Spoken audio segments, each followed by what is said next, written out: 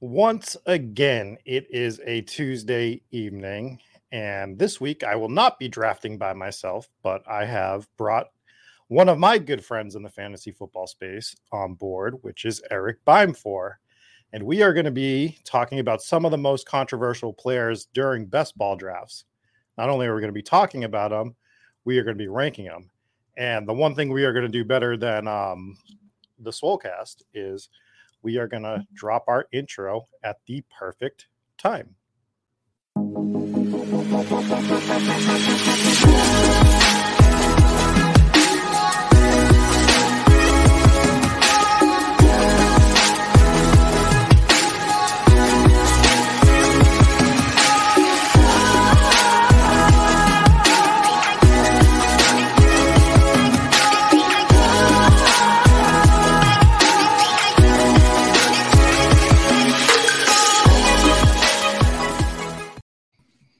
Look at how in sync we are. We just absolutely crushed that intro.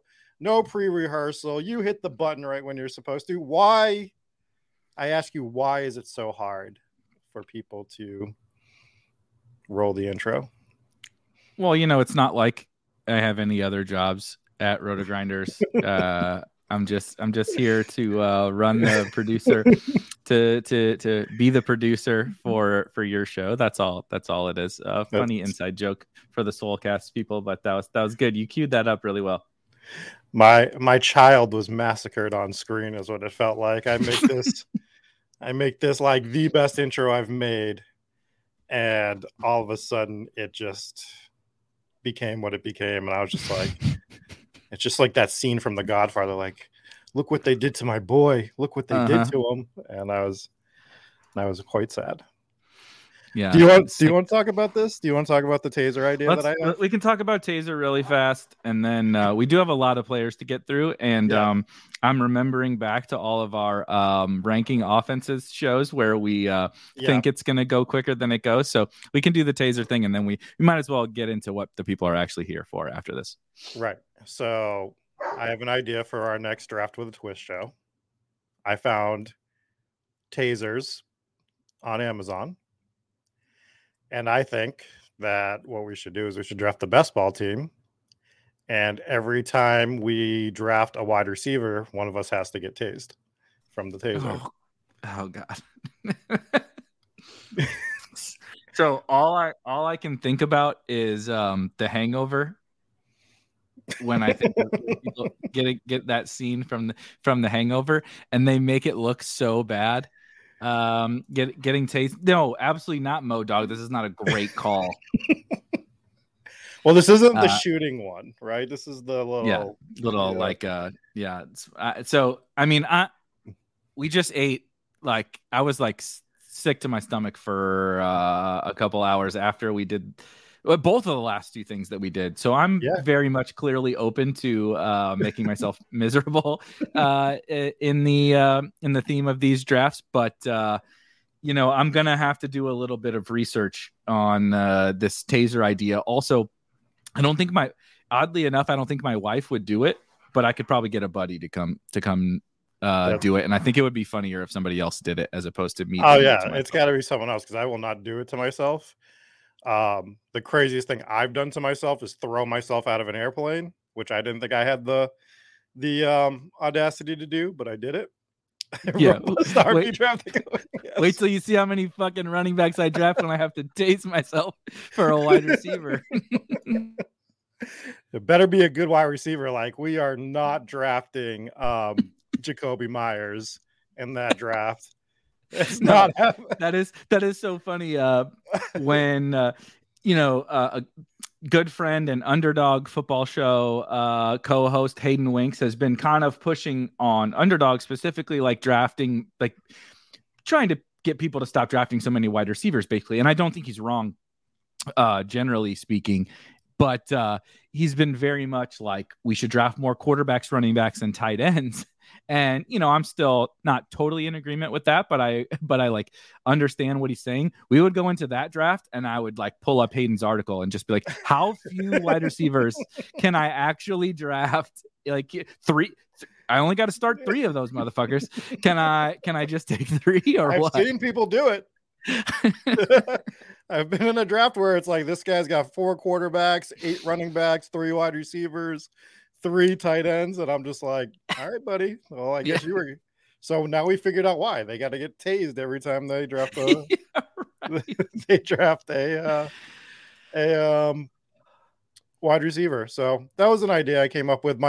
Just before we get away from it, my favorite part was when I was looking up, like trying to see how much it would actually hurt. The very first question was like, is this a good defense against grizzly bears? And I'm just like, that's what you were worried about getting a taser for? You were like, I gotta stop fighting all these grizzly bears. I think I need a taser. Yeah, exactly. This is an excellent comment by Modog. Yes, if you do 3-9-3-3, that will be unique. That's true. We can get the uniqueness crowd on our side with the 3 wide receiver build. That was very similar. I mentioned this on the Hot Ones episode that we did on Friday, but it was the same thing. I was trying to do some research on, the specific hot sauce, which I learned later is not actually hot sauce. It's pepper extract that we bought, the Satan's blood. And we bought it off Amazon. So I'm reading all the reviews and like people are posting video reviews, and the one very similar thing. The guy was like I make award-winning hot sauce. I go everywhere and I do all the hot sauce challenges. I can eat everything that's hot. And then he posted a video of him just doing like a dab of the Satan's blood. And he he's like on all fours, like crying, like weeping how bad it hurt him. And I was just like, this dude can like suffer through hotter. Like I can't even do the weakest stuff thing. Like what he eats normal. Like when he goes out to eat and gets like hot wings, that's like what would murder me. And this thing we're about to eat just killed that dude. And so that's how I feel about this taser thing. It's like, yeah, I bought this to tame grizzly bears. And so, it's like, what? That doesn't inspire a lot of like hopefulness getting into that draft. I'm just trying to get away from the food. But people are like addicted to the food things that we're doing. They want more. They're like talking about like throwing shit in a blender, and that one's bad. That idea made me sick to my stomach just reading the person that typed it in Discord. Well, joke's on them because my fridge is always empty, so I would win that game. Just so absolutely. There's like 3 things in my fridge. So we have a lot of condiments. Not a lot of other stuff, but the dogs are so spoiled. So I make their dog food. Oh, we nice. do like homemade dog food. And then they're probably going to perk up when I say this, but their like treat of choice is cheese. Like if I say that word, they'll like run over to me.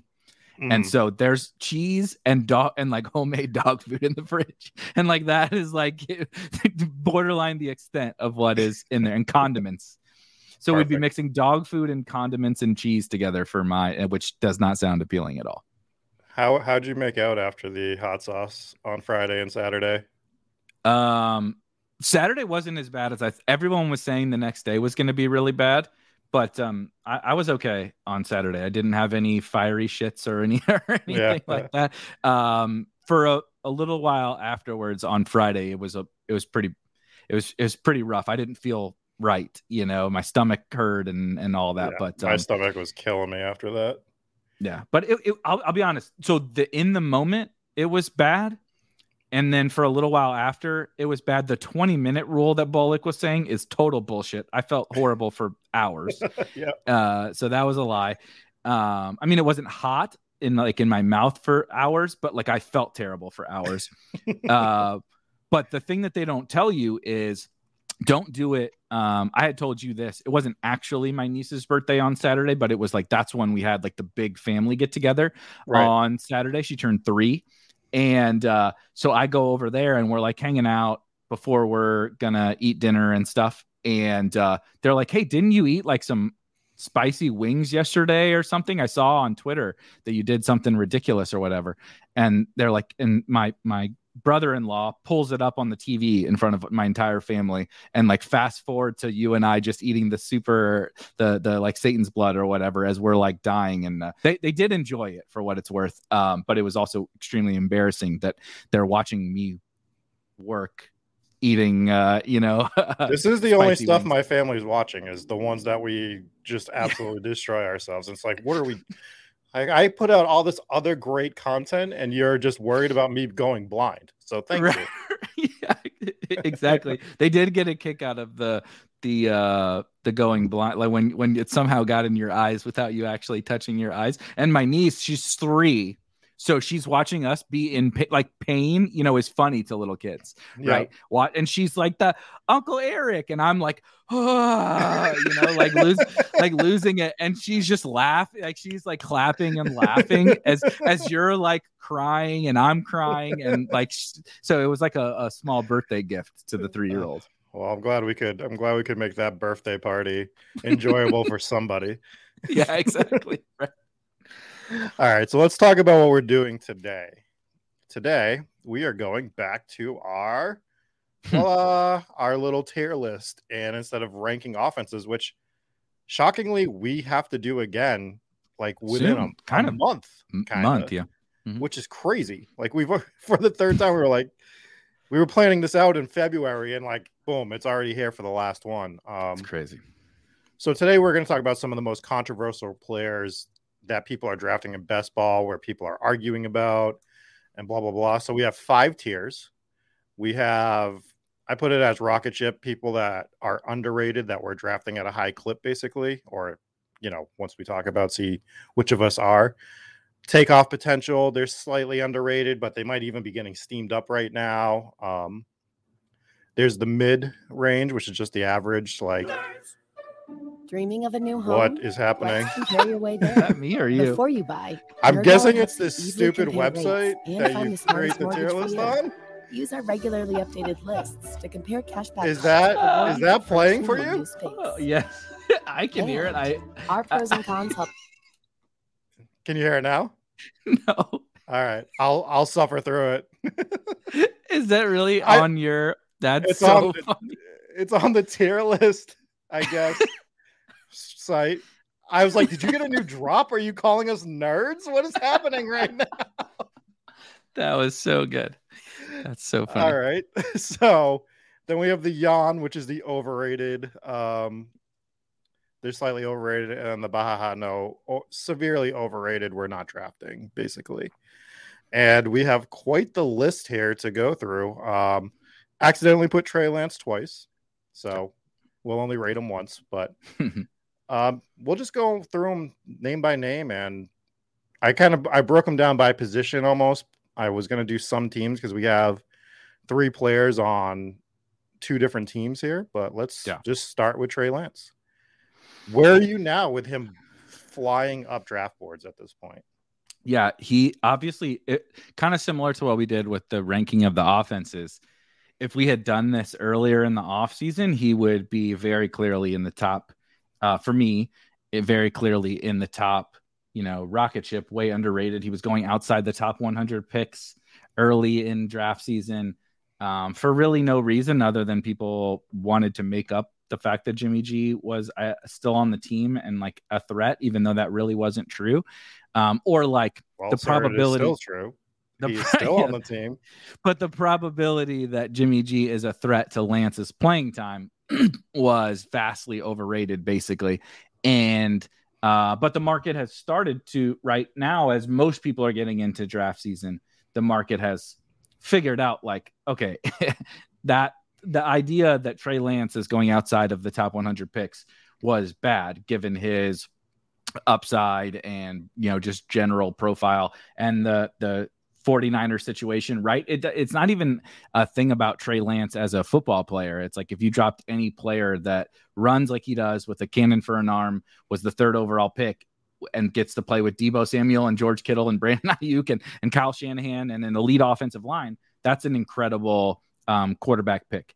What I'm still going to put him right now in the takeoff potential, slightly underrated, because I think he's still in a tier. Again, depending upon the site maybe that you're drafting on. Underdog, we're getting close to pretty efficient price. That's not necessarily the case on every single site, but he's definitely not like rocket ship underrated anymore. But I do think he's still slightly underrated. But it's also because like he goes after still like the Joe Burrows of the world. He goes in the Dak Prescott and Tom Brady tiers. Yeah, for now. But like I'm not saying Lance is going to be, the QB1, QB2, QB3, but there is a world in which with his rushing and on that offense, he is, the Lamar Jackson, second year MVP. I'm not saying he's going to be the MVP, but that is like within the range. Joe Burrow just doesn't run enough. Dak at his now age and with the injuries doesn't run enough. Tom Brady doesn't run at all. Those guys don't have that ceiling in their range of outcomes. And just by the sheer kind of uncertainty and profile that he has that in his range. And so I still think he's slightly underrated. I think the problem for me, and it's not just with Lance, like Lance was the meme that we started at the beginning of the offseason, which I attribute that to us because we were doing this first. So kudos to us. But I think Lance is like the epitome of the quarterback issue this year, where everything is getting condensed with quarterback. So yeah, Josh Allen's slightly an outlier right now, but then you get into that 5th round to 9th round and you're just condensing all these guys. Like you have your Lamar, Kyler, and they're still kind of tiers. And then you have like your Brady, Burrow, Lance tier, but it's so close to that other tier draft wise. It's like, are we overcorrecting on this position this year based on, I don't know what caused this shift? It wasn't like a quarterback just like blew the doors off and we were like, we have to get this guy to win tournaments, but I'm buying at the current prices for quarterbacks. So like with Lance, I totally understand because he's like right at that tier end of all of them. So I understand why people are drafting him, but I'm still drafting higher because I'm like, I just think the value of the guys that are like 2 rounds ahead of him, 3 rounds ahead of him, that Mahomes, Lamar, specifically those two, I'm trying to leave a lot of drafts with them. Occasionally Josh Allen, Jalen Hurts, like even Jalen Hurts is kind of like Lance, where it's like, geez, man, he's just getting pushed up so high and there's no tier breaks. It feels like, so I totally understand the takeoff potential based on where he's drafting. If this was last year and Lance had the year he had last year, he'd be a 14th rounder this year, like last year. You know what I mean? And then I'd be like, gotten a lot sharper, man, a lot. And to your point, I can't say sharper, but the market has figured out certain things that I do think are generally sharp. I'm not saying we're sharp about Lance specifically, but the quarterback upside thing. Like that, I mean, Derek Carr or Trey Lance, like 10 years ago, 5 years ago, we would have drafted Derek Carr above Trey Lance. Now we've learned, right? Even like Lamar was a 12th round pick the year he won MVP. It was like that, that's the Trey Lance. Trey Lance would have gone in the 12th round or 13th round. Right. That like he would have been Lamar then. That doesn't exist anymore because we're smarter now. So this brings us into Tua, who actually might be the one guy that is benefiting from all of this because he's going probably in terms of market value to quarterbacks. He might be severely underrated based just on the market for quarterbacks. Like he's going where he would have went last year, where everyone else is getting pushed up kind of. So like right now, I think that there is serious takeoff potential on him, potentially rocket ship, like severely underrated if that offense goes at all. Where you can draft him at this moment in time. Tua has to be one of the most polarizing. Actually, I don't think anybody would have thought this coming into when we were like doing the controversial guys or whatever. Because like I actually don't think what are quote unquote controversial guys. I really don't think most of them are very controversial at all. It's just Twitter memes these guys, and we're like you said, we're a little bit a part of that. It's fun to fuck around and joke with the people on Twitter. But I actually think Tua is one of the best examples of like we have this guy who has basically no track record in the NFL, but fantasy football drafters have decided based on the minimal sample that we've seen that they know what he is. Mm-hmm. And if we rewind just a few years and we go back to Tua at Alabama, he was the second coming. He was better than Trevor Lawrence in college. He actually came in and stole. Literally, Alabama had to bench Jalen Hurts, who we're now drafting in the 6th round or whatever of best ball drafts. They had to bench Jalen Hurts in a national championship game and put freshman Tua into the game to bring them back and come, in a national championship game. Then he proceeds to just, obviously, he had Devonta Smith and Jalen Waddle and all these guys at Alabama, but he proceeded to set the world on fire, Jerry Jeudy, etc. And he got hurt. He had a very serious injury, which is something we obviously have to account for. And then came into the NFL with no one to fucking throw to besides Jalen Waddle and a tight end, and dusty ass Devontae Parker. And Mac Hollins and Durham Smythe and a horrible offensive line and just a generally bad situation. And he was actually super accurate, was a fairly fine NFL quarterback. And we've just decided that he's Matt Ryan or whatever for fantasy. We've just called him Matt Ryan.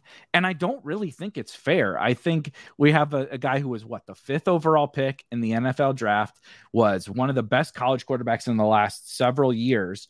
And we have just written him off really, really fast. And now he has a great offensive play caller with fucking Tyreek Hill and Jalen Waddle and whatever you think about Cedric Wilson and Mike Gesicki and a lot of talent. And so I'm still going to put him in slightly underrated because I just don't think there's enough true pure ceiling to be rocket ship. But I keep kind of coming back to Tua and being man, I really don't have enough of Tua. And it kind of doesn't make a lot of sense what we've done to him as a market. The only thing I'll say about Tua and specifically the Miami Dolphins is just based on, and I have no statistical evidence to back this up. So if you don't want to listen to this, don't. But every year or every other year, we get this team where we look at it and on paper, they look like they are going to just absolutely blow up, right? They're going to be this amazing team. The Eagles were at 10 years ago, the year that they got Nnamdi Asomugha, they had they were considered the, creative team on Madden. Yep. And they sucked. And it doesn't matter about the talent if it doesn't mesh well. Sometimes once a guy gets paid, hint, hint, Tyreek Hill, things just don't. Hint, Leonard Fournette showing up at an offensive lineman. It's damn. Yeah, showing up like a walrus at Tampa Bay Buccaneers camp. Speaking of waddling, so I really Tyreek just feels like that guy, man. He got paid. This dude is going to go out there. He's going to bang up an arm or something. And I could be completely wrong. I have nothing to back this up on.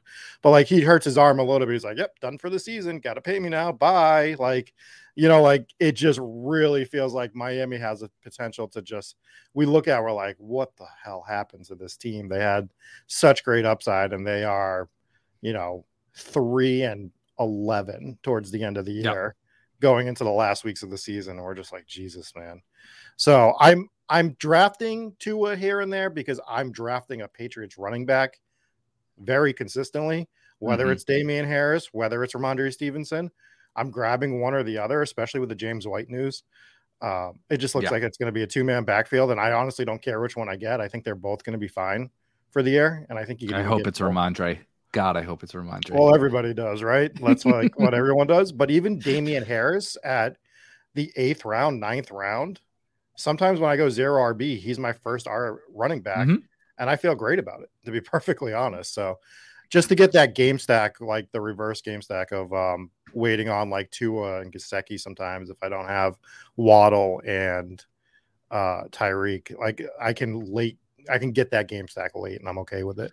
So really quick before we move on, just Modog is there's some really good comments actually in the chat, and Modog was just saying in that tier where he is, I don't have I actually don't disagree generally speaking. If you subscribe to Spike Week, you see the rankings and you know that particularly Daniel Jones is very high in the rankings. So I'm not going to make an argument for even Daniel Jones, Lawrence, Zach Wilson, if you really want to dip into the deep guys, I don't think that they're that crazily different than Tua, but I just think that as a market in general, why is Tua different than Trevor Lawrence is throwing to Marvin Jones and Zay Jones and Christian Kirk and was basically the same prospect as Trevor Lawrence. Tua and Trevor Lawrence are basically the same prospects. One has Tyreek Hill, Jalen Waddle, and Mike Gesicki, and probably a smarter coach. And the other one has Christian Kirk and Marvin Jones. And so I just think it's a weird thing that the whole world has like dunked on Tua. And I agree generally, like the median outcome is probably he's not a super high upside guy or whatever, but I don't think that covers his full range of outcomes. Like I think his real range of outcomes is he's what? A Matthew Stafford type. Maybe like he's a little bit more athletic than Stafford. You might get a little more rushing, right? But like, or Joe Burrow. Why can't he be Joe Burrow? Why can't he be Joe Burrow for fantasy? He has Tyreek Hill and Jalen Waddle. Joe Burrow has Jamar Chase and T. Higgins. What's the fucking difference? Other than Joe Burrow's done it so far and Tua hasn't. So I just think he has the potential to be that like fringe-ish top 5 guy. I don't know what percentage I would put on that. And if you like Trevor Lawrence better, I think that's fine. There's a little more rushing, but I just think generally speaking, Tua is one of those guys that I'm happy we talked about here because we kind of like stopped talking about him and he's like kind of really interesting actually for fantasy. Yeah. And it's just for me, it all is based on his ADP. So like for him to be my second quarterback a lot of the times is more than fine with me. If I'm doing exactly what I said on the backdoor game stack for them, I'm not like going overboard with them, but I'm definitely drafting Tua. Also, I did a late round quarterback draft on this channel, and Tua was my QB1, and I think it was Tua, Daniel Jones, and Mac, maybe something like that. But it was something like that, and I really like that grouping of like, okay, Daniel Jones is like he probably sucks ass, but like there's some rushing upside and Dayball and Giants, whatever, and then Tua, who has this what we just talked about, and then Mac, who like. It was good last year. The Patriots should be good. He has a lot of weapons, blah, blah, blah. And you kind of mix those things together. I love using Tua in some of those builds. And I just don't think people are really doing that, and so I think that's maybe an edge. I can't disagree. Let's start talking about some running backs. And oh, boy. Let's start with Travis Etienne. Sell me on 3rd round Travis Etienne. You couldn't sell me on 5th round.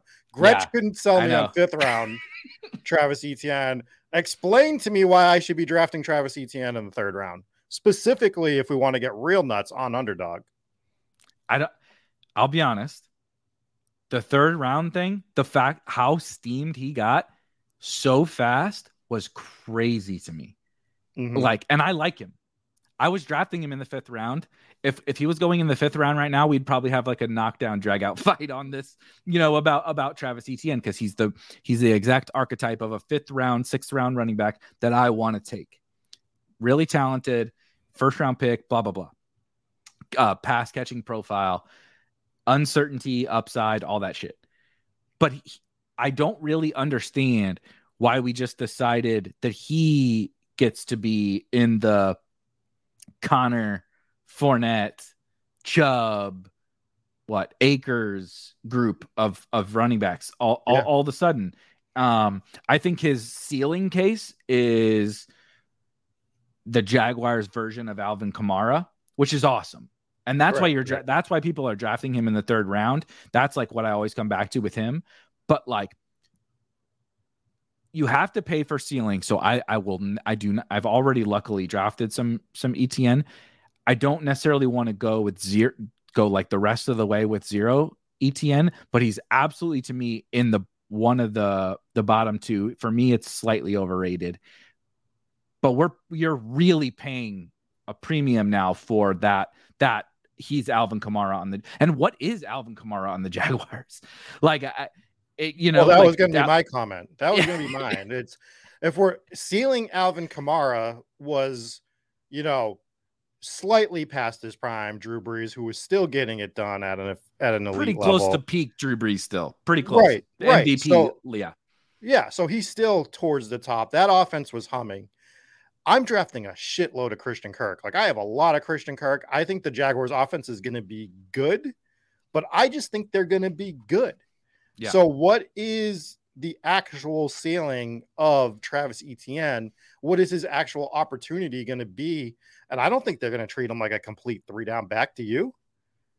No. So that's the thing that I don't think is in the range of outcomes. That's why I say the Alvin Kamara thing, because I think it's like peak ceiling Alvin Kamara is when he's getting 75 or 80% of the snaps, but he's playing passing. He's like a focal point of the passing game, and he's obviously getting goal line carries and all that. And that is what you're hoping for with Etienne. But like my assumption is James Robinson will not be ready to start the season. But I don't envision any scenario in which Travis Etienne is Christian McCaffrey or whatever, Christian McCaffrey light. He's not that fucking good. He's not Christian McCaffrey. Christian McCaffrey is I love when our friend Ben Gretsch talks. Christian McCaffrey is like an elite wide receiver who just so happens to play running back and also get carries and stuff. Mm-hmm. Travis Etienne has the ability to catch passes. He's not an elite like pass catcher. The funny thing that people don't realize, I think, about Travis Etienne is in college, he had to bust his ass to like even learn how to catch passes. He was a awful receiver. Like his hands are not, he is not a natural. He'll talk about it. Google it. There's like interviews where he's like, yep, I had to work like crazy on the jugs machine and at practice and everything because I don't have naturally good hands. That's not a good sign for like, I want this dude to be Christian McCaffrey or Alvin Kamara if he's like not a good receiver. And so that's the hope still. But I think we've really pushed him up to a range where I still like him. Like if we're not talking about cost, but man, the price is pretty stiff. And that Les Frank, it was the Les Frank, right? That's what he had for the injury. Yeah, Les Frank. Yeah, which is not good. It's not a good. Yeah, and like so, like everything worries me about him. It's like I'm just passing on Etienne. Like I know I have sub 10%, and I probably have sub 5%. Like I definitely don't have close to 10%. It might be like 2%. I should have pulled up my numbers on some of these guys. I might the next time you start. I'll pull up mine. Yeah. So where are we putting him? I think slightly overrated. I don't think overrated on a guy when we start out with Alvin Kamara is his ceiling case. A 23-year-old Alvin Kamara. I don't want to put him in no, but he's not in the upper half for sure. See, like he's closer to a no to me than to mid, but I'm fine with putting him in the yawn category. All right, J.K. Dobbins is currently going in like the 5th round. There's been some commotion about people reporting that he's not going to be ready for the beginning of the year, and he clapped back on Twitter like, just come to me next time. I'm probably going to be ready for the start of the year. Like that whole nonsense.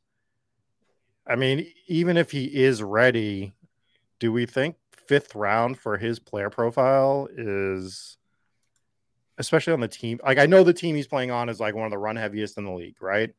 But when we say that the Baltimore Ravens are one of the run heaviest in the league, that doesn't just mean that J.K. Dobbins is running. That means that Lamar Jackson is running. That means that Gus Edwards is going to be getting carries as well. And they brought in Mike Davis for some reason. And drafted Tyler Beatty. And drafted Tyler Beatty. So, like, I don't know what to do specifically with the entire backfield. The only thing I've been doing with the backfield is on 0 RB builds. When I'm taking a lot of the rookie running backs, I'm grabbing Gus Edwards late just for some early season points, basically.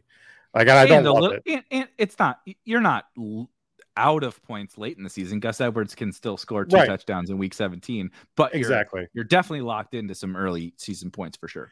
Right. So like J.K. Dobbins, I'm not cold fading, but again, I like him a little better than Etienne, but it's almost the same thing for me where it's like coming off this injury, that offensive opportunity is going to be limited. I don't think they're going to hand it off to him at the goal line. And even if they did, Lamar's taking some of that opportunity anyways. What do we think is actually J.K. Dobbins' ceiling? I think ETN's ceiling is obviously higher than Dobbins, in my opinion. And I know he's going a little later, but it's like, so then why am I looking at Dobbins? What build? Sometimes I'm looking at these guys, I'm like, what build makes sense for J.K. Dobbins? If I'm going 0 RB, I don't want to take a guy in the 5th round. Like, I'm grabbing wide receivers at that point. And if quarterbacks. Right, or quarterbacks a lot of the time, to be honest, in that range. And if I'm going with more of a hero, it's the same idea. If I'm going with some sort of hyper fragile, I've already gotten probably my 3 running backs most likely by the 4th round. Sometime, I mean, I don't know who in the 5th I'd be taking unless Akers slipped, which he doesn't anymore. So, like, when do you take J.K. Dobbins, I guess is my question.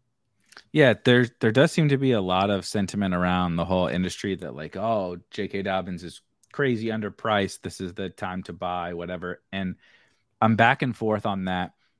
What I will say is I do think this is the time to buy on J.K. Dobbins.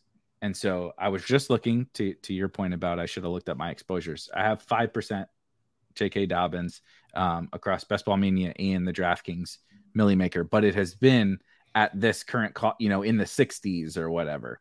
Mm-hmm. And so I think that what that basically indicates for me is like a mid. He's an average guy who I think we probably overpriced before because he's good at football. And I understand that is absolutely a part of this whole thing. He's on a run first team. He's a very good runner. That is good. That's a little bit more valuable on underdog specifically.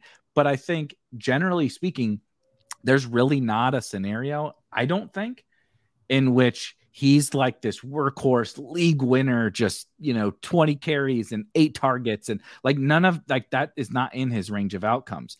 That is in the range of outcomes for Travis Etienne. We just kind of shit on Etienne a little bit, but it's at least in the right 23-year-old Alvin Kamara on a good offense is in the range of outcomes. Dobbins, I still want to draft. So that's why I'm saying like average at this cost. I want to have some J.K. Dobbins. He's really good. The market has depressed him because of this injury thing. And I think that he might be fine. And it's the Ravens. I mean, he could have 100. He's really good. He could have 100 yards and 2 touchdowns in any given week. But I don't think he's like underpriced by any stretch of the imagination. All right, I'm gonna overrule you on this one, and I'm gonna put him in the yawn category. Our next guy is Javonte Williams, and I think we can get this one quick. To me, he's a rocket ship. Like, I love this offense.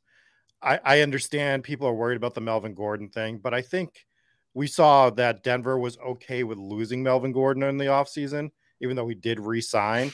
They were willing to let him walk, and so I think the whole plan is that Javonte Williams is going to be the guy, and that doesn't mean that Melvin Gordon's not going to get any opportunity or anything like that. The NFL is evolving. We don't have bell cows much like we used to. It's real rare. So I think he's going to get most of the opportunity. I think the offense is going to be high octane. The opportunity is going to be there. I don't know how you're not smashing him most of the time in like the late second, early third. Yeah, you can get him in the 3rd now. No one's gonna I'll never fight somebody saying that Javonte is underrated if anybody knows me. The crazy thing, just to piggyback on what you said really quick, this whole idea of like sharing the backfield and like splitting work is so disingenuous, like in terms of analysis. It's like Alvin Kamara, everybody's saying Alvin Kamara is like, he's not going to get suspended. He's a 3rd round pick. We got to smash the draft button on Alvin Kamara in the 3rd round. But like he's gonna, like, there's never a scenario in which he's not in the timeshare. Right. Even if other guys get hurt. Right. At least for Javonte, it's like if Melvin gets hurt, he's going to play like 98% of snaps. Right. That doesn't exist for Alvin Kamara. That doesn't exist for Nick Chubb. That doesn't exist for a lot of other backs. And that doesn't exist for Joe Mixon, who goes at the 1-2 turn. The whole split backfield thing is so disingenuous. And Javonte now goes in the 3rd round where again, quoting our friend Ben Gretsch, he coined this, and I've stolen this, and I use this like every day. That Javonte to me in the third round is a small loss, like massive, massive win. Javonte could be going in the top 3 picks next year if things shake out. But like, even if he split, what if it's 60-40 Javonte, even if it's 50-50, like on this offense, you're cool with Javonte. Like, you're not excited, but like, he's still going to have great games, you know? So like, you can't really lose, but you can win on him. So those are the guys I want. I think just the bow tie this, the one thing you just said is the epitome of why he should be rocket shipped. And it's, if you look to next year, if you were to guess a top 12 or a top 5 of people that are going to be drafted, nobody's going to be shocked if you say Javonte Williams is a top 5 pick next year. Sure fucking shouldn't be. Right? You know what I mean? So like, we're like, do you think that J.K. Dobbins is likely to be a top 1? Yeah, exactly. So like, that's no chance. Point. So when we start talking, even ETN, like, it's limited, and we're talking about they're only separated by a few picks. I'm just getting overweight on Javonte Williams. I mean, my Mahomes exposure is legendary at this point, you know? So like, it's just my natural game stack is Javonte Williams, Patrick Mahomes, some sort of wide receiver that we'll get into. But let's talk about the last running back, which is Zeke. And I'm upset with myself about Zeke. I don't particularly love Zeke Elliott at all, but right when we started drafting these Best Ball Mania teams and he was a 5th rounder, I was looking at it and I'm like, he's in Dallas, the one team that would force him to play over Tony Pollard because it's Dallas. Oh yeah. And there is, unless he got hurt, and we don't even have to throw that caveat out there anymore, but unless he got hurt, the only way he wasn't going to move up the draft board was that. So just because casual drafters are going to come in, he's already starting to get slowly pushed up right through the drafts. Now he's a 4th rounder, somewhere in that wheelhouse. He's going to get pushed up to the 3rd slowly. He might even end, you know, September as like a late 2nd rounder, or we see a preseason game and he does like one run where he breaks for 20 yards and that's all you're going to need. And it's just going to be stupid what his draft capital is going to be. So like, I wish that I drafted just a little bit more Zeke at the beginning of the year so I didn't have to draft him ever again. Yeah. I have literally not drafted Ezekiel Elliott on a single team. I have 100. I'm looking at Underdog, 100 and something teams on Underdog, and similar on DraftKings, and I don't have an Ezekiel Elliott share, but I do think that's a little bit more of an ideological stance than it is a stance about Zeke. I'm just kind of looking to bet on a different scenario than I am looking to bet on Zeke. Mm-hmm. I also think it would be like kind of arrogance to say like, oh yeah, 5th round Zeke is a bad pick, or even honestly 4th round Zeke is like unreasonable. It's not my preference, but I don't think it's unreasonable to say I see the scenario where Zeke is still the workhorse on the fucking Cowboys, catching passes, getting the goal line work on a Dak Prescott led offense with a good offensive line in the 4th round. You know, and like there's concerns. I have all those concerns. That's why I haven't drafted him. But I think average, I really do think Zeke is just like average. Like there's obviously a case for Zeke. There's obviously a case against Zeke. And at this cost, it's like whatever. I really feel like he's like, we've made him controversial, but I really actually don't think he's controversial at all. Yeah, I agree. And I just looked up my exposure to all 3 of these running backs, and they are literally all 4%. I have 4, and I just looked up Best Ball Mania. I have 4% ownership on all 3 of these guys, which is pretty funny. All right, let's get into the one tight end that we put on this list, which is Kyle Pitts, who's going in the 3rd round. And I know you're a rocket ship on him, right? Yep. But let me bring you back down to earth a little bit. Oh, what the fuck? I don't hate Kyle Pitts. I am drafting him at a substantial rate. My concern is just the easy concern, right? It's the offense. Yeah. Like they have the worst quarterbacks to me in the league. That's the worst quarterback situation there is between Mariota and Ritter. I don't see, we say that he's going to bounce back on the touchdowns, and I obviously believe that he's going to score more than one touchdown this year. Like that was an outlier, but I don't think the Atlanta Falcons are going to score a lot of touchdowns this year. So just by the process of, like if he scores, 5, that would be amazing for him, in my opinion. Like, to me, that's almost the ceiling, is like 5 or 6 touchdowns for Kyle Pitts. I mean, we would hope he would do it week 17 with 2 or something like that. But I like Kyle Pitts. I think he is going to be a cheat code maybe the following year, where if you have Kyle Pitts and you're going to be able to get him at a good price because the offense is going to be so bad this year, and he just gets the best tight end season of all time, and you had to have Kyle Pitts to get to the playoffs, you had to have Kyle Pitts to win the championship, isn't going to shock me. I just don't think it's this year yet, so I am drafting him. That 3rd round price is a little steep to me. I'm happy to put him in like average, which I think is basically what you described. You're not going to leave best ball draft season with no Kyle Pitts, right? But there are I agree, there are concerns. I mean, he's on what might be the worst team in the NFL. They're going to compete to be the worst team in the NFL. Now, there are also like perks to that, like Brandon Cooks-esque perks, but Brandon Cooks-esque perks at the tight end position, right? With a 21-year-old or whatever he is, that's I get that. Yep. Way fucking better than Brandon Cooks. And so definitely agree with everything that you outlined, but I think Pitts is another similar to Javon. That's why I would put him in rocket ship, because he's the definition of, I don't really know how you, other than injury, of course, I don't know how you lose on Kyle Pitts. He scores 1 touchdown again. Like, I don't know.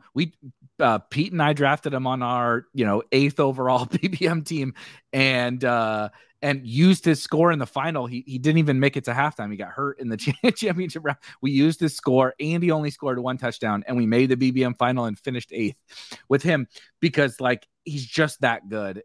He's a superstar wide receiver playing tight end. So yeah, enough about Kyle Pitts. Yeah, I'm at 7% on him right now. I'd probably like to be slightly higher, but it's like you got to get overweight on Kyle Pitts. It's where he's going, and it's like, and we'll see. I still have like 75 teams to draft in BBM. Yeah. All right, Allen Robinson. So Allen Robinson is almost a ghost to me in terms of, I don't even dislike Allen Robinson. I want more Allen Robinson, but like everyone around him, I'm like, ooh, I want this guy, I want this guy, I want this guy, I want this guy, I want this guy, I want this guy. And then all of a sudden I have no Allen Robinson, right? So that's who Allen Robinson is to me right now, especially you brought it up with J.K. Dobbins. He's right in that quarterback range. So I feel like he is a guy for me to get. I have to really make a concentrated effort of being like, all right, I grabbed some Chargers, I grabbed Mike Williams. Let me make an effort now to try to get Robinson as the bring back on this team or something like that, because otherwise he's just invisible to me in the draft board. And I'm looking all around him basically. Yeah. He's really funny, where I'm similar to you, like unintentionally taking a stand against Allen Robinson. Yep. I get why people like him. Actually posted a tweet a while back that was like kind of totally joking about the Gabe Davis thing, but I just posted, people were really mad about, you can't take Gabe Davis in the whatever, at 50th overall or whatever it was, 40 something overall. And I just posted the ADP tier from Underdog specifically. I'm like, here's the wide receivers and here's the running backs that go around Gabe Davis. If you want to tell me you want to draft a quarterback or a tight end, you want to draft George Kittle or Lamar Jackson, I'm not going to argue with you. But tell me specific, like you also can't draft those guys in.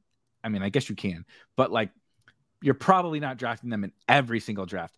What running backs and what wide receivers are you drafting over Gabe Davis in this range? And A-Rob and Cooks were actually the most popular answers. And I was kind of flummoxed by the A-Rob takes because like I started digging into it more. Like, am I missing something that everybody loves A-Rob so much? And what I really think it is just like he's been good in his career, and maybe he's still good, but like he wasn't fucking good last year. He was the wide receiver. I tossed last year out. And I understand that. That's what everybody said, right? Which is really funny because they won't. They'll toss out Gabe Davis's like good games, and then they'll toss out Allen Robinson's bad season. Right. But that's fine. I'm totally fine with that take, but everybody picks and chooses what they care about. Right. Is what I'm saying. Basically, Allen Robinson was this is not an exaggeration, wide receiver 91 last year. The wide receiver 91 in halfway. He scored 5.7 fantasy points per game in underdog scoring. I'm literally looking at it right now. Better than I thought. Everybody, yeah, exactly. Everybody thinks that Kenny Golladay was this huge bust. They scored the same amount of fantasy points per game. Olamide Zaccheaus on that horrible Falcons team. Olamide Zaccheaus, pretty close to the same points, 5.1. Let's see here. Josh Reynolds, more fantasy points. Jamal Agnew, more fantasy points. So like Darnell Mooney did fine. David Montgomery did fine on this offense. But everybody just writes it off for A-Rob. And I'm not saying that you shouldn't, but I'm saying we're paying for we're absolutely just like Gabe Davis, just like Jerry Jeudy, just like Kyle Pitts, just like all these guys, Javonte, just like these guys where people make the argument that like we're paying for the upside scenario. You're doing the exact same thing for Allen Robinson. There's a very clear indication that it's over for Allen Robinson. I'm not saying I believe that. I'm not saying it's true. I'm saying there's a really clear indication that just happened. And we're like, oh, no, it's fine. Because it's fine. It doesn't matter that he's 29. It doesn't matter that, that he fell off last year, even though Darnell Mooney dunked on him. None of that matters because he's Allen Robinson. Remember 3 years ago? He was great. People pick and choose when to apply these things. And so I don't know. He's like slightly overrated to me. If we want to put him average, it's fine. Let's do this. I just looked up my exposure on Allen Robinson and BBM. I think I have 0. Tell me what you have. I have 72 teams, I believe, drafted in BBM right now. See, I only have 42 BBM teams. I've been smashed. I have 0 on DraftKings. Literally 0 Allen Robinson teams on DraftKings. Let me look on Underdog. While you're doing that, I have what? I have 5%. Allen Robinson. I have 1%. I have 1 out of 72 teams that have Allen Robinson, and it actually shocked me because, like I said, I'm not completely against him at all. But like I was telling you, he's a guy that's there, and I'm just taking everyone around him.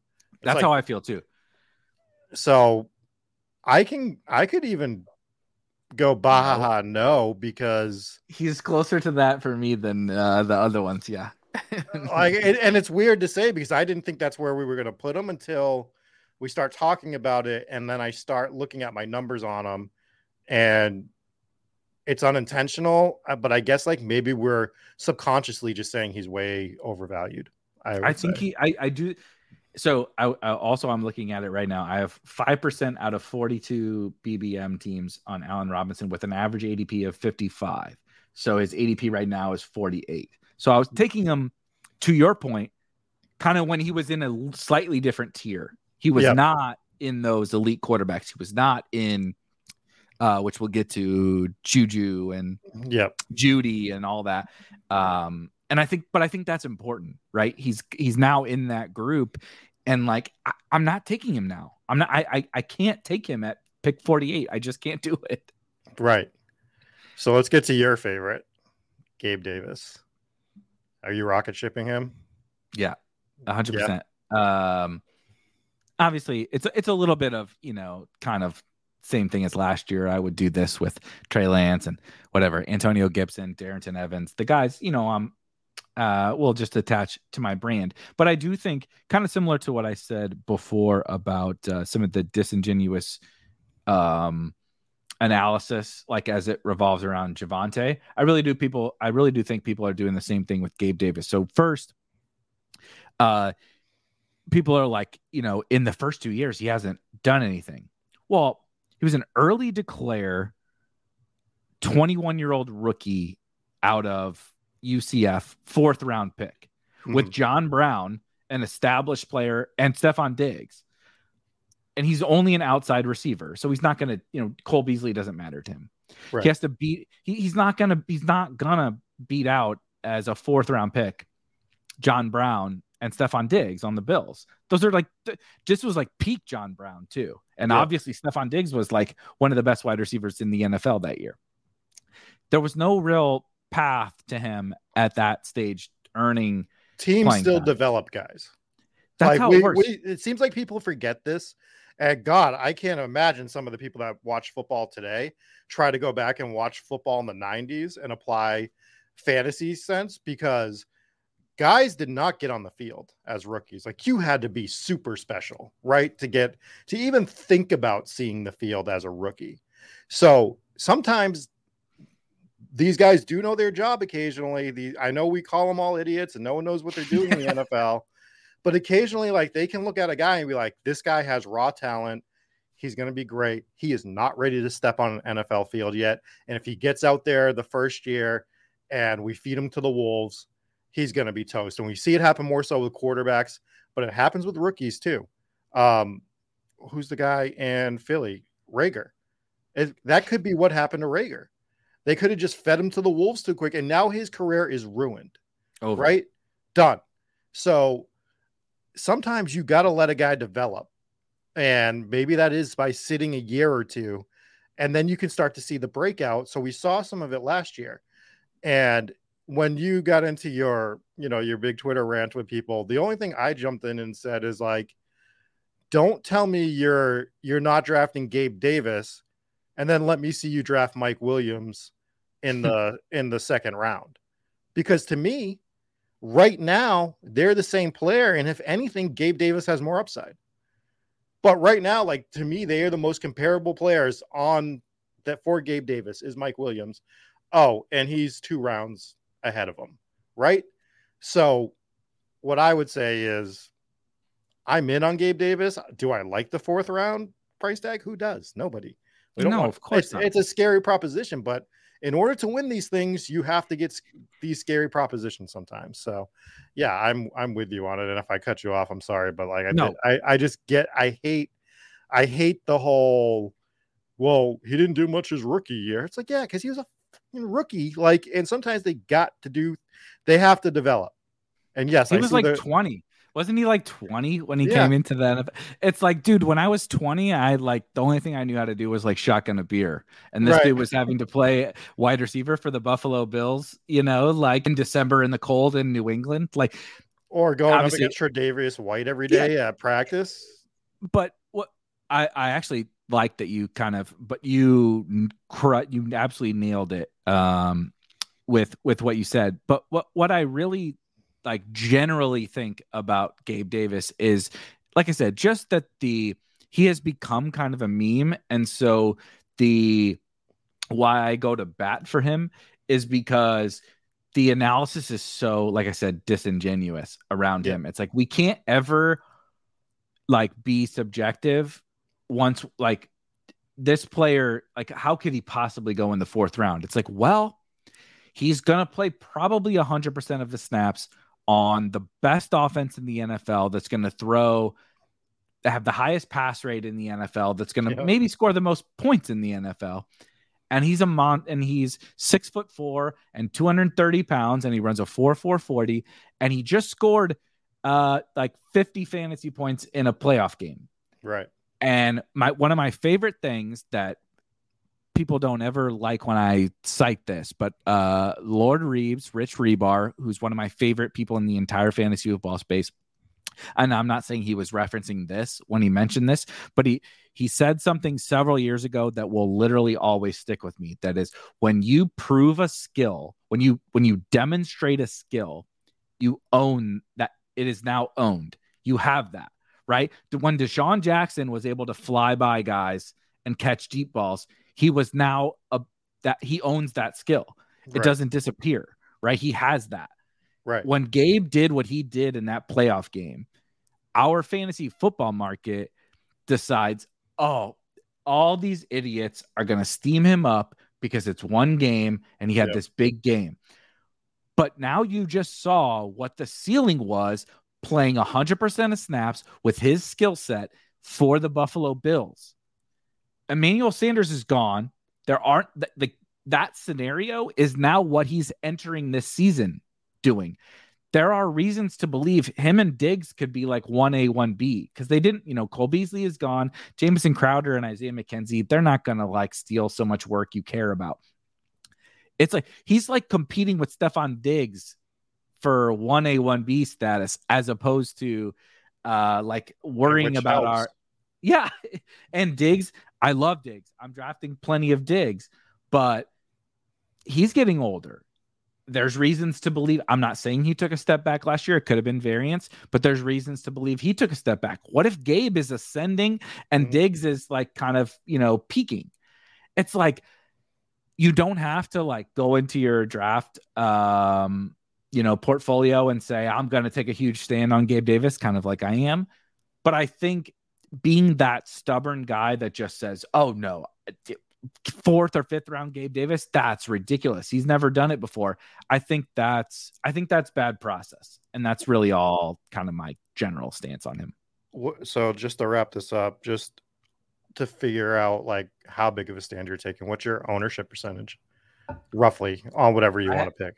I have, so it's also a little bit difficult because in BBM right now, like I said, I've drafted 42 teams and I have not been drafting in BBM.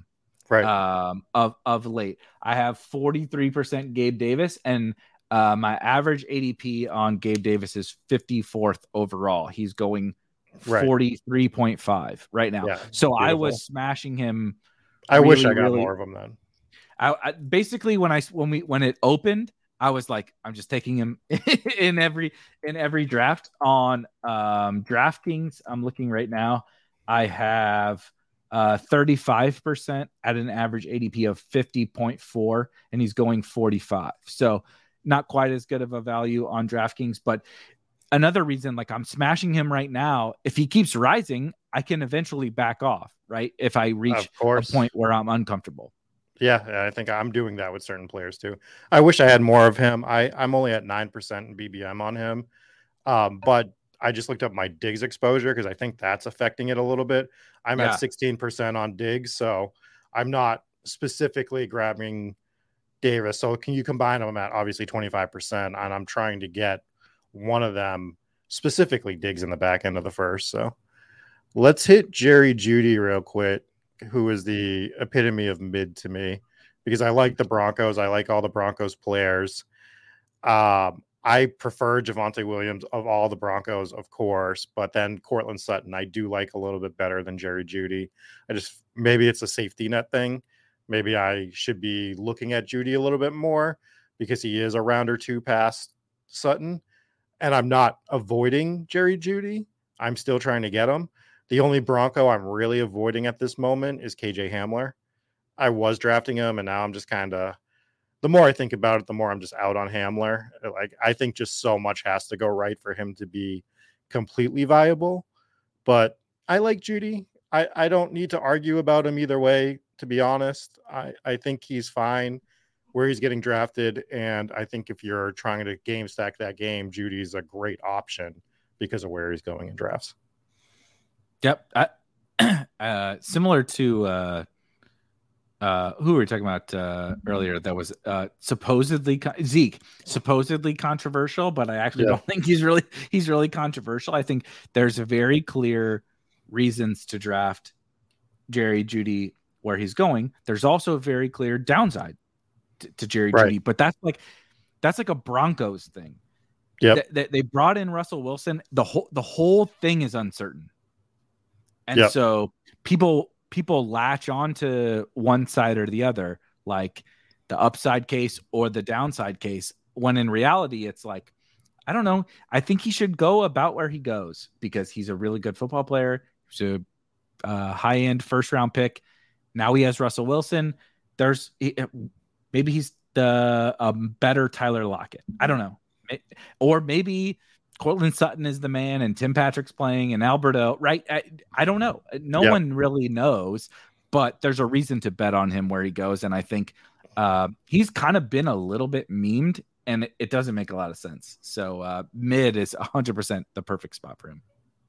All right, let's do all three of these Kansas City wide receivers at the same time. So we got Smith-Schuster, we got Valdez, Scantling, MVS, and we have Sky Moore. So let's just put them in their spots, and then we'll talk about it.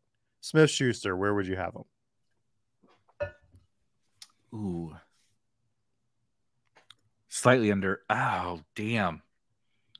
These guys are the toughest ones. Oh, there's one of them's very easy for me.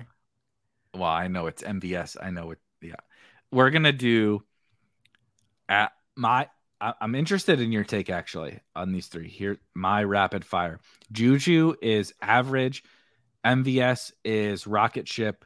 And Sky Moore is slightly underrated. God damn it. This is my exact stance on all of them.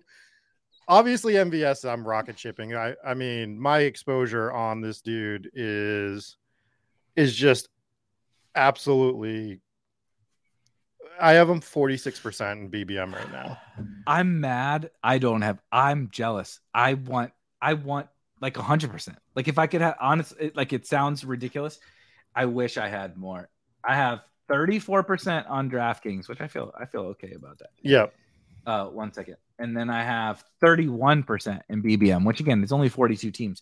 But like I wish I just fucking drafted him when he was going in the hundreds or whatever. Yeah. Like, why? You're an idiot. Why didn't you just draft him every time? I was drafting him every time then, and I'm still drafting him like almost every time now.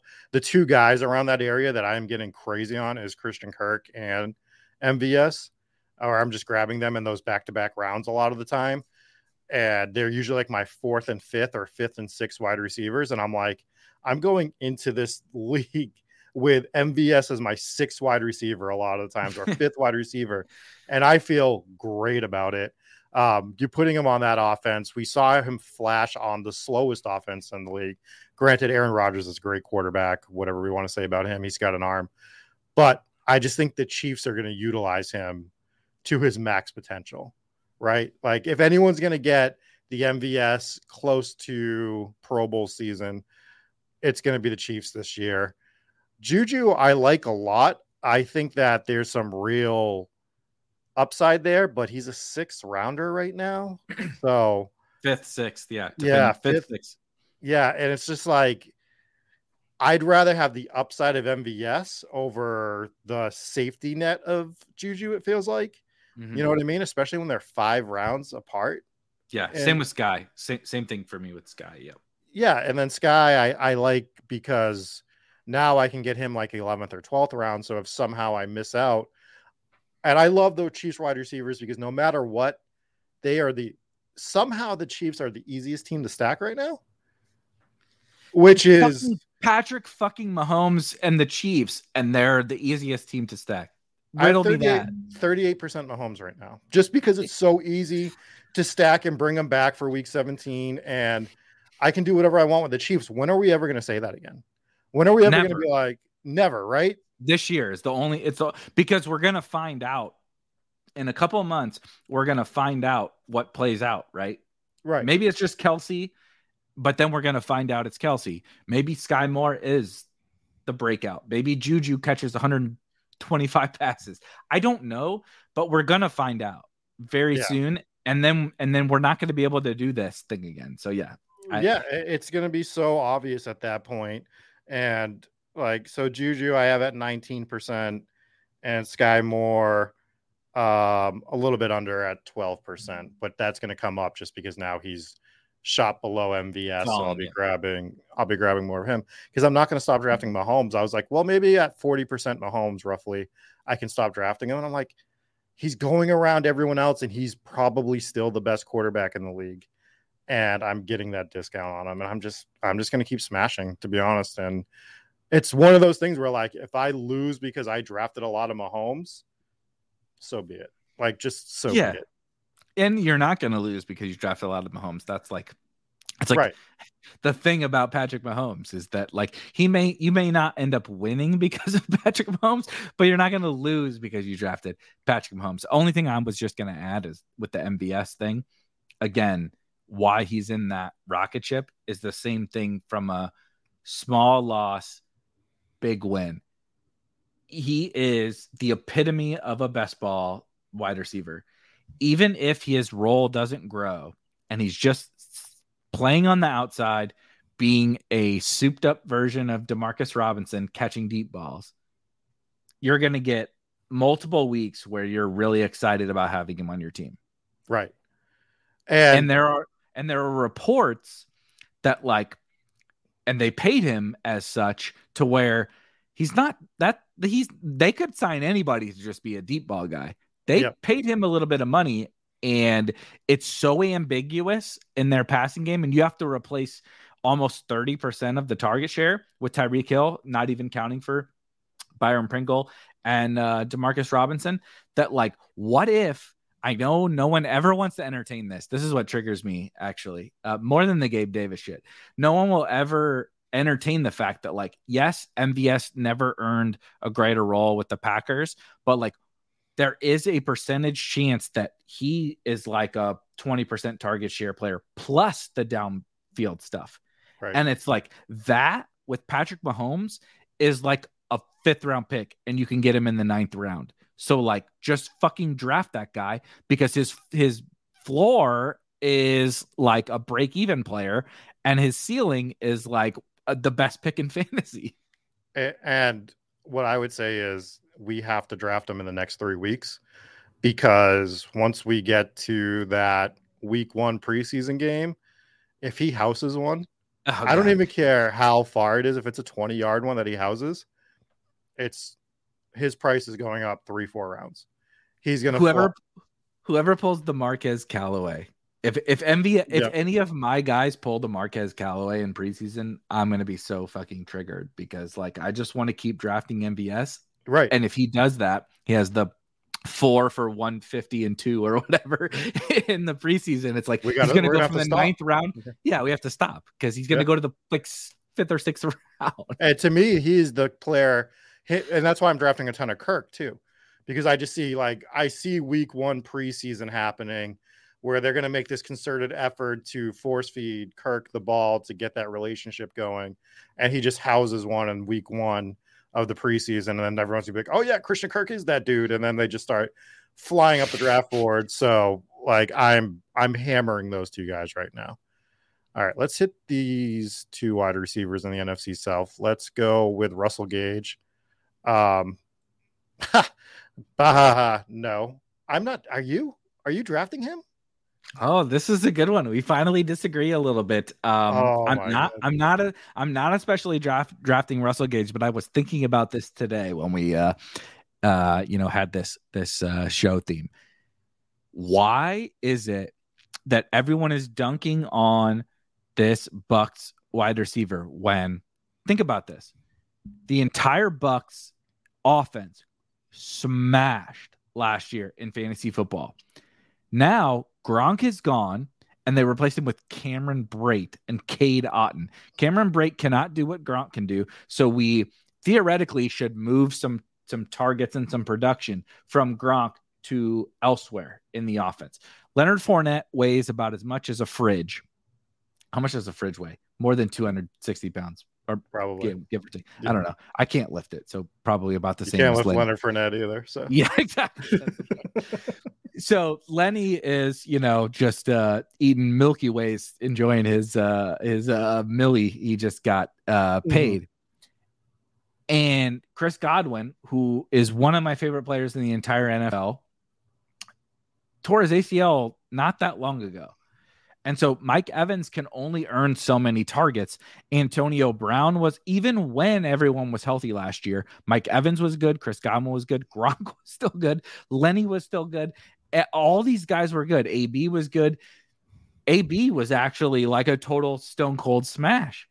I know he's really good. I'm not saying Russell Gage is the Antonio Brown, but there's a lot of production to be had in this offense. And I think I know I'm arguing literally to bump him up from Bahaha no to slightly overrated because he's being overdrafted. But I think our kind of bubble has really, really shit on Russell Gage when, like, even when Godwin comes back, if there's no Gronk, like, Mike Evans isn't going to earn that many targets. And Chris Godwin is still coming back from an ACL. There's a lot of production to go around on a Tom Brady offense. And I think it's kind of, 6th or 7th round Russell Gage. I don't know. That seems like kind of fine to me. Yeah, it probably makes sense. And if anyone's going to elevate a player, I'm going to be Team Brady for that. Yeah. Right. So, but I guess like my whole thing is I think that he's going to start off strong and fade out. Just feels like the way Russell Gage is going to go, which is the opposite of a guy that I want a guy doing from like that high of a draft capital. But what if he doesn't though? What if he doesn't? No, he could definitely keep going.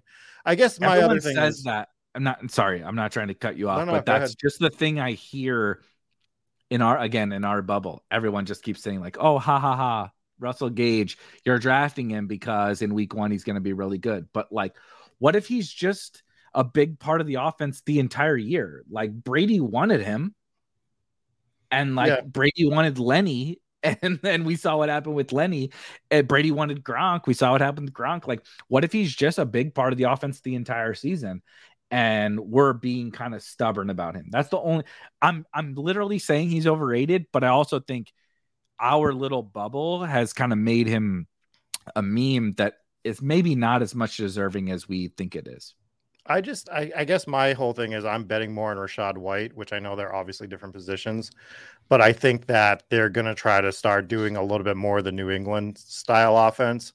And the concern is Rachaad White's a rookie, and Brady and rookie running backs. Like, I haven't heard anyone else bring this up, but it just usually doesn't mix so well all the time, because he doesn't like to bring them in on third downs because they can't pick up pass protection. And if Rachaad White can't pass protect, I'm going to lose my shit because I'm going to lose a lot of money because I have so much Rachaad White. So, like, I don't hate Gage. It feels really, really steep is all. Like, yeah. And I wonder, and I guess my other thing in the back of my head is like, when we get some more casual drafters in, which are starting to filter in a little here and there, but the floodgates are coming soon. Are they going to look at Russell Gage and be like, absolutely no way? And then I can get him in the 8th round, and then I feel or better the opposite. about it. Or are they going to say Chris Godwin is hurt? There's Rob Gronkowski is retired. I don't know. I don't know what the answer is, but I mean, like, if we're talking about like 5th round Russell Gage, like, I'm not interested in that. But I do think I'll give you slightly overrated. How about that? Yeah. Russell Gage is above A-Rob on this. How funny is that? I don't think people would have expected that. We're about to get into somebody else who is definitely a triggering one. You go first on MT because I can't do it. Like, I'm already not in on the Saints offense as a whole. Right. And I understand that Michael Thomas, when optimal, is one of the elite talents in the league. Jameis Winston is the type of dude that could get him the ball. But we're talking about a 2-year injury now, a guy that doesn't want to play for this team, regardless of the whole makeup thing, whatever the hell's happened over the last few months. Right. Everything is telling you not to draft this guy. And I'm not drafting this guy. I have literally auto-picked him once or twice, and that is my exposure to Michael Thomas right now. Just from auto picks. 2%, 2 teams, and I know they were both auto-drafted in BBM. I know that for sure. I did one on stream. I think we're the you fucking streamed a draft and auto-drafted Michael Thomas. Did I pay you for that? I was showing off the Spike Week tools when I auto-drafted him. I have one Michael Thomas team too, so I can't really really say anything. But put this motherfucker in the Bahaha no, because like this is actually really funny. If you're in the Spike Week Discord, you're probably gonna like laugh at this because I have actually,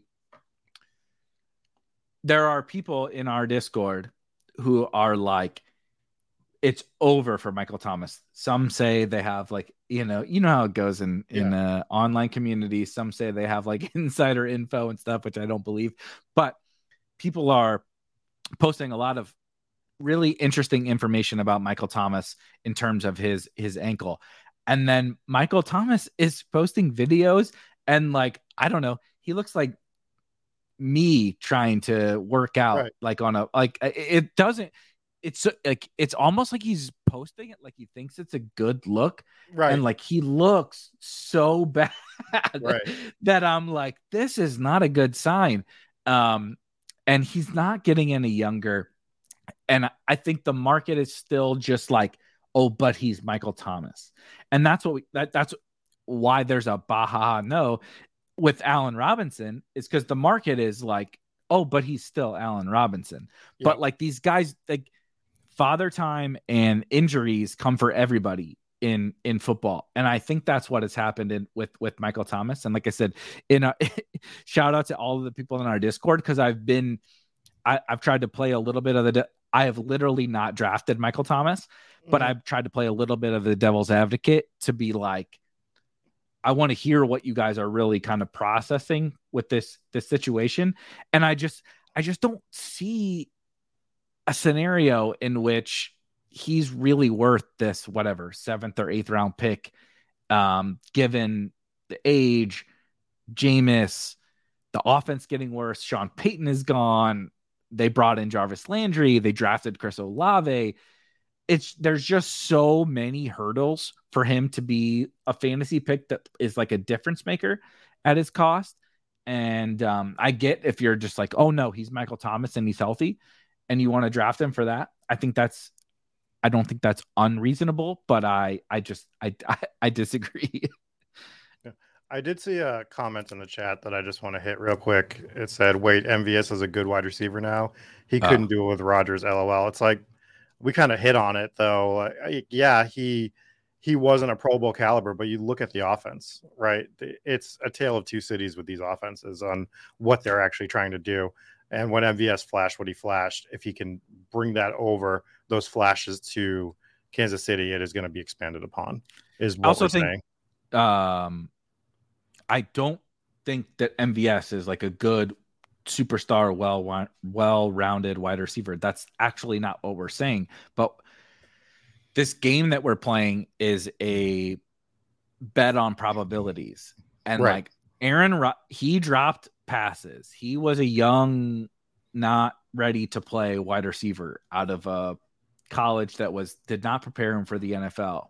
And so Rodgers has proven to not be Allen Lazard is getting drafted really high right now. That dude did not get to play right away when he was playing with Aaron Rodgers. It takes time. Right. And MVS dropped some bad passes. And it just didn't work out for him in Green Bay as kind of a raw prospect. But that doesn't mean there isn't a scenario in which he is a like above average wide receiver in the NFL. And guess what? Now he's playing with Patrick Mahomes. And like, that's the kind of thing we want to invest in when we already know that the floor is like, I don't know, how many 50-yard touchdowns is he going to catch this year? If you had to like set an over under 2.5. That's actually, I was going to say 3. So that's actually perfect. Right. Yeah. So 2.5. So, okay. I guarantee myself 2 weeks of this 9th round wide receiver. You tell me another 9th round wide receiver that I'm going to get though, right. So it's kind of like free money, I think. Right. All right. Let's hit on the last 2, which are both Dallas Cowboys. We could have actually put every single Dallas Cowboy on this list. Mm-hmm. We did Zeke earlier, but let's do CD and let's do Schultz. Is there one you want to hit on first? You do CD first. I want to hear your CD take. CD scares the hell out of me because right now my CD Lamb exposure on just Best Ball Mania is, oh my God, it's 0%. And I didn't even know that. So I've drafted 71, 72 teams, and I have 0% You have CeeDee zero Lamb, CD? and that's not on purpose. I have them in other stuff. I know I do, but it's got to be low. And I guess that's because of everyone else I'm drafting around that range, which is Kelsey, Diggs. I don't know, dude. I don't even dislike CD. It just feels like, again, he's almost like Allen Robinson, where the opportunity cost is just so high. Like, we're talking, and I never see that dude slip. He never falls, which shocks me too. He's never you're never middle second and oh, CeeDee Lamb is still here. He's right around those first 3 picks every time I draft in the second round. So I guess he's just a guy that I've been looking at everyone else around him. And now I'm kind of oh shit, I don't have any CeeDee Lamb in Best Ball Mania. How do I correct this? And do I want to correct it? So it's not a purposeful stance, to be honest. I'm actually shocked that I'm at 0% CeeDee Lamb. He's definitely the epitome of slightly overrated to me, where he's like a 2-3 turn early 3rd round pick or whatever. But this year is so weird. Yeah. That after those, to me, I know not everyone agrees. I include Kelsey in that top 6. You get past the top 5 is what everybody talks about, right? Mm-hmm. JT, CMC, Cup, Jefferson, Chase. You get past that, and honestly, I like Kelsey, but after that, there's a whole group of what is really the fucking difference between 15 of those guys? Honestly, it's a huge tier. And so CD gets dropped into a spot in the ADP that I don't really think he deserves. He hasn't done anything to. The only reason is we memed him into the 2-3 turn and then Amari left. Yeah. But he didn't earn it last year. And so I don't want to say no, because I have drafted some CeeDee Lamb, but we are really priced into a spot that he has to be in that next group, after all those superstars. And I'm not. He's getting drafted over Mike Evans. He's getting drafted over Deebo Samuel. He's getting drafted. Why does he go over Deebo? Why does he go over Dude, Deebo? See, that's the thing. It's I'll grab Deebo there sometimes. Why would I draft CeeDee Lamb over Deebo at this point, other than if you were really scared that Deebo wasn't going to play for some reason this year, which I don't think anyone is, right? He's not going to forfeit millions of dollars. Right. Yeah. So what are we worried about? And I'd rather have AJ Brown than CeeDee Lamb, if I'm going to be completely honest. What's the difference? Right. I just why Deebo has been better than CeeDee Lamb. AJ Brown has been better than CeeDee Lamb. Mike Evans has been better than CeeDee Lamb. Tyreek Hill has been better than CeeDee Lamb. We're just projecting growth onto CeeDee Lamb. Oh, I like CeeDee Lamb. So do I. I'm excited for him. But we've put him at the 1-2 turn. Why the fuck is he going at the 1-2 turn? I guess it just feels wrong. There's just certain guys that just feel like they're wrongly priced, and I have trouble clicking it. And that's probably some sort of mental tick that I need to address occasionally. But it's so tough to press the button on him when those other guys are all around him. What is his ceiling? Pure Deebo Samuel, if you removed every ounce of rushing production he did last year, is the wide receiver 10. Mm-hmm. If CeeDee's floor was the wide receiver 10, he would go in the middle of the first round. Right. But the dude wasn't anywhere close to this. So why does he get drafted over Tyreek Hill, one of the best fantasy wide receivers of the last 5 years, and one of the best, another great name, and one of the best, and AJ Brown, one of the most efficient wide receivers of the last 3 years. And I really love CeeDee Lamb, but I just don't get why he goes where he goes. I think what we need to remind the chat too is maybe we didn't make this clear enough in the beginning. We're baking in ADP right now as a big part of this board as well. So that's why like in a vacuum, I like CeeDee Lamb a lot. I would draft him a lot. I like, Allen Robinson enough, but just where their ADP is, it just feels way out of sorts for me. So we'll put him in the yawn, even though I've taken this involuntary stand or unintentional stand against him. I will make it a point to go draft some CD here and there. But going to his teammate Dalton Schultz, this ADP, I don't understand at all. I literally don't understand it. And I guess I'm just way more out on the Cowboys as a whole, because I think they're all pretty much mostly overpriced other than Dak, I guess. The only reason Dak's not overpriced is just because of the way the QB market is right now. But Schultz is, how did he steam up? So I don't understand. Was somebody touting him and it just steamed him 4 rounds? Right? Are you in on this Schultz thing? My average ADP in Best Ball Mania on Schultz is 96. His current ADP is 66.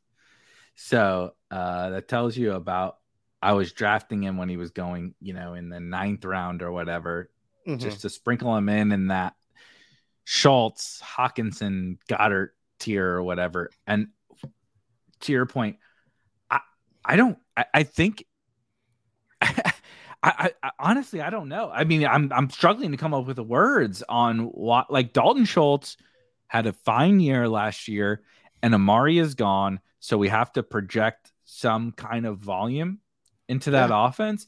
And so people are giving it to him, but this is Gary Barnidge level, Logan Thomas level. We're just giving volume to this guy because, there's nobody else in the offense. And I know the Cowboys offense is a little bit different or whatever, but you can't take a tight end in the 6th round. He is, let's just get this out of the way. He is no for me, for Dalton Schultz at this current cost. I do not get it. Not because he's not going to have a good year. Maybe he does have a good year for the Cowboys. But from a fantasy football perspective, please tell me how 6th round or 7th round Dalton Schultz is winning you a $2 million on Underdog. Because I sure as shit don't see it. Yeah, tell me how he's different than 13th round or 12th round Mike Gesicki. Or Hunter Henry. Or that range of David Njoku. Right. I find Goddard and Hawkinson more intriguing, and they're going after him now. Why do they go after him? They're better. Understand. They're better at football, and there's not that much of a difference in terms of volume opportunity, and he goes way before them. It's so weird. I don't get it. It just, every time once I start creeping up the board, I'm like, what is he doing? Where is he going? Who does he think he is? And he just starts creeping by me. He just starts creeping by these guys. And he gets to the 6th round. And I'm like, I'm already having a tough time drafting Dallas Cowboys as it is. At least Schultz in the 10th, I was squeamishly ready to press the button. I just looked, I pressed it once out of 71 teams. And now I can't even now it makes me want to gag thinking about, I'd almost rather eat the hot dogs again than draft Dalton Schultz where he's going. No. Please, God, no. You know what I mean? It's that bad. To me, he's the most egregiously priced player in all of best ball or drafts or anything. I think so right too. Now. It just, I look at it, I'm just there's no effing way. And I'll do it once or twice because the next thing I'm doing, just speaking of the Spike Week tools, now that I'm at almost 75 drafts, I'm going to take a few days and I'm going to go through and I'm going to see what my game stacks are, see what game stacks I'm missing. I know Dallas is going to be a part of the ones that I'm missing for the most part.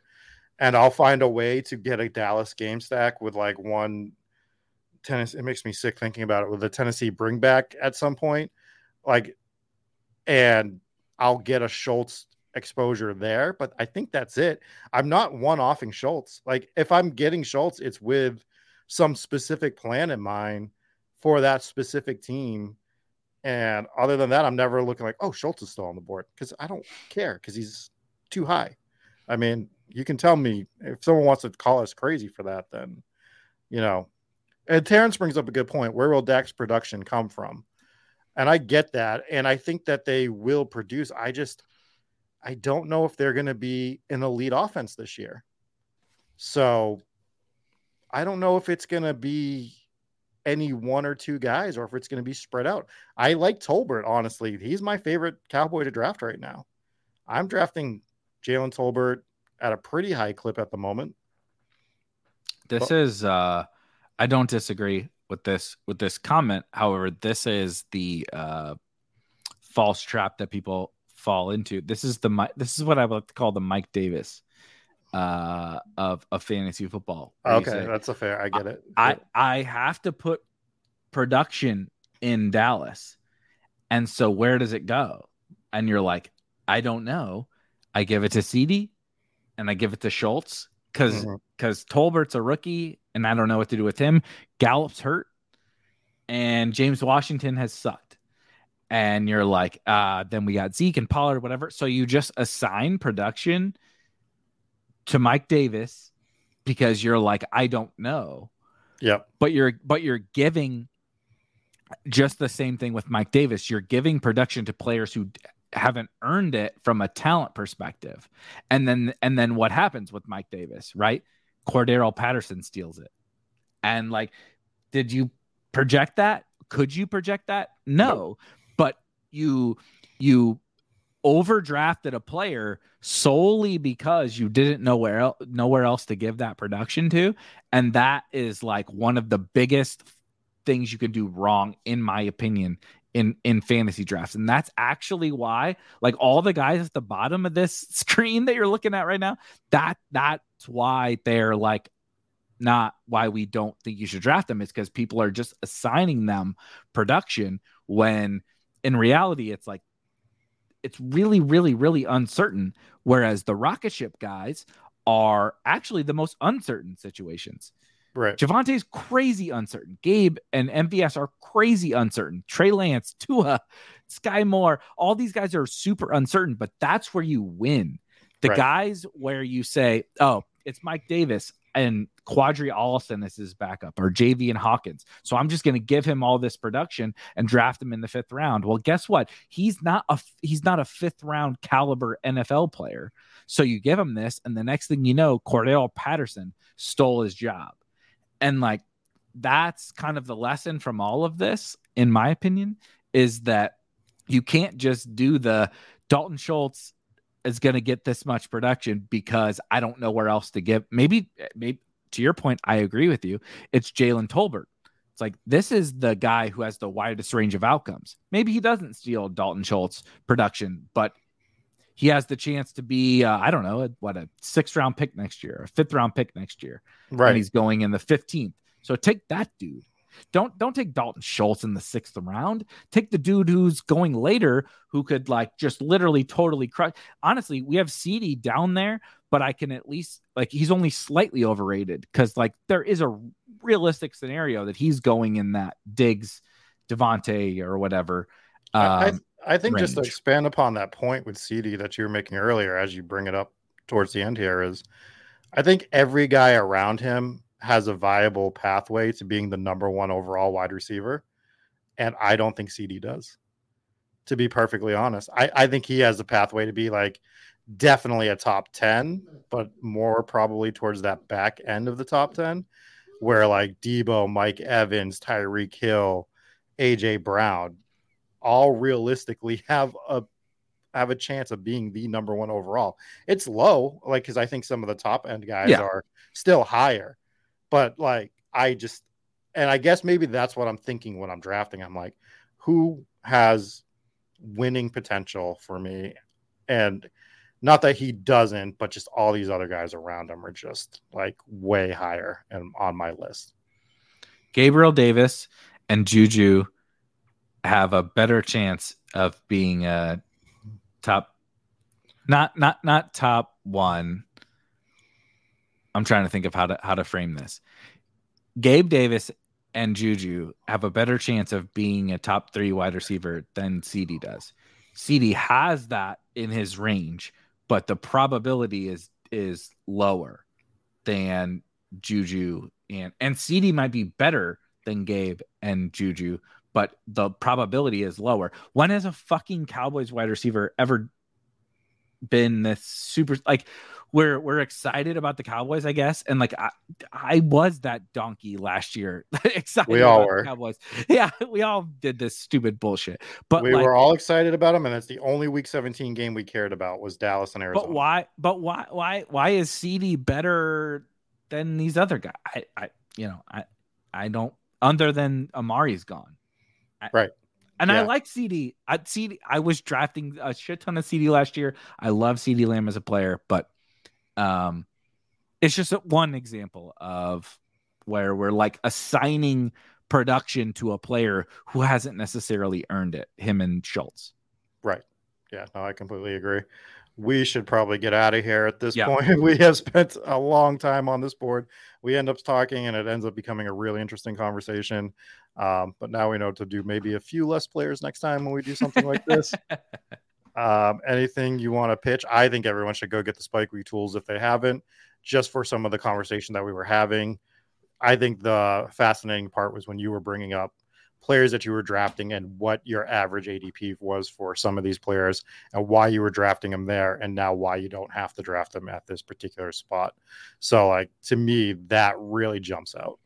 Yeah, 100%. There's so many things that we built with the Spike Week tools that are for, if you're listening to this, you're a best ball player and drafting on Underdog, DraftKings, Drafters, FFPC, whatever.